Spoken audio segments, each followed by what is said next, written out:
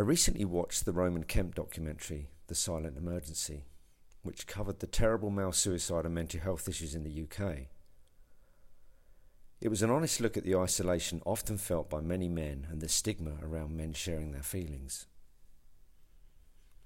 Despite its best efforts, it didn't produce any real answers beyond men asking each other if they are okay. And whilst this is indeed a good idea, it doesn't even begin to tackle the problem of why men have become so vulnerable. Talking about our feelings may sometimes help, but it's certainly not a solution. Worse still, and often overlooked, is if you encourage boys and men to show their feelings without instilling a robust and resilient mind at the same time, it will create more vulnerability and fragility. I remember the TV advert some years ago called Man Up Campaign, showing a variety of men crying with the message of it's okay to cry, it takes guts to show pain, it takes balls to cry. Whilst this is true, it can also be harmful and encourage fragility and normalise the fragile condition. This advice on its own is harmful and dangerous in our modern society. To take a vulnerable person and encourage more vulnerability without anything else to help can cause far more harm. And why is this normalised? Because not many want to recognise and really grow out of their fragile condition. Most of our existing society doesn't want it either. Many don't even know how to attempt for anything better than their current situation. It also appears safer where they are. There are mental health labels on offer to describe one's condition, sometimes justifiably, but mostly rarely so. But the pain of knowing we are more never leaves us. It takes more courage to grow from a fragile condition into a robust state of mind that, although feels and acknowledges pain, will not hide behind it and use it as an identity as modern society is all too ready to encourage and desire.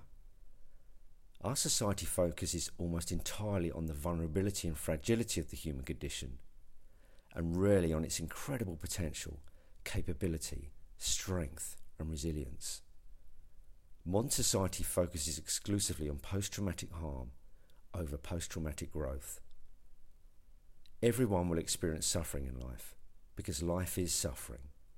But out of this, we are offered the hero's journey, the heroic life of courage. I have had to seriously look at my own work recently after another coach said to me, "How are you turning these young people's lives around?" It came after a variety of young men had exhausted conventional therapy, including the best Harley Street in London had to offer them. The truth is, I don't offer just therapy. I offer courage, life-changing values and inspiration from Bushido, Stoicism, and other muscular philosophies.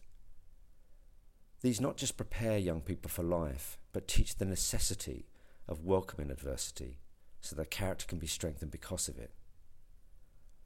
I remember as a young man when I discovered this ancient wisdom during a challenging period of life when my childhood trauma was starting to crush me.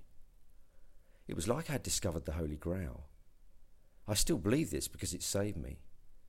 This wisdom taught me to own my own pain, channel it, and create something with it.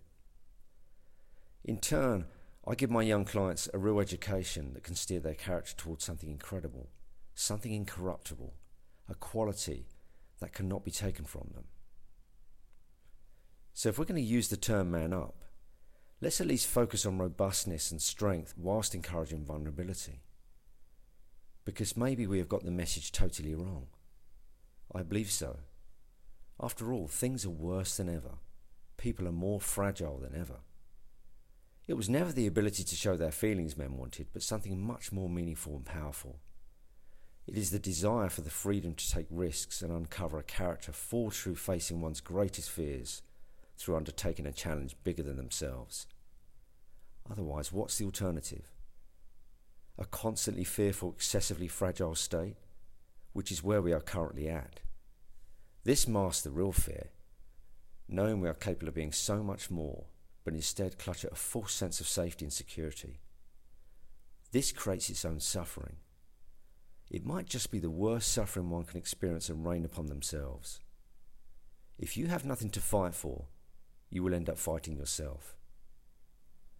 I will finish with a section from Principles of Political Economy by Stuart Mill, and he says, "A man who has nothing which he is willing to fight for, nothing which he cares more about than he does about his personal safety, is a miserable creature who has no chance of being free, unless made and kept so by the exertions of better men than himself.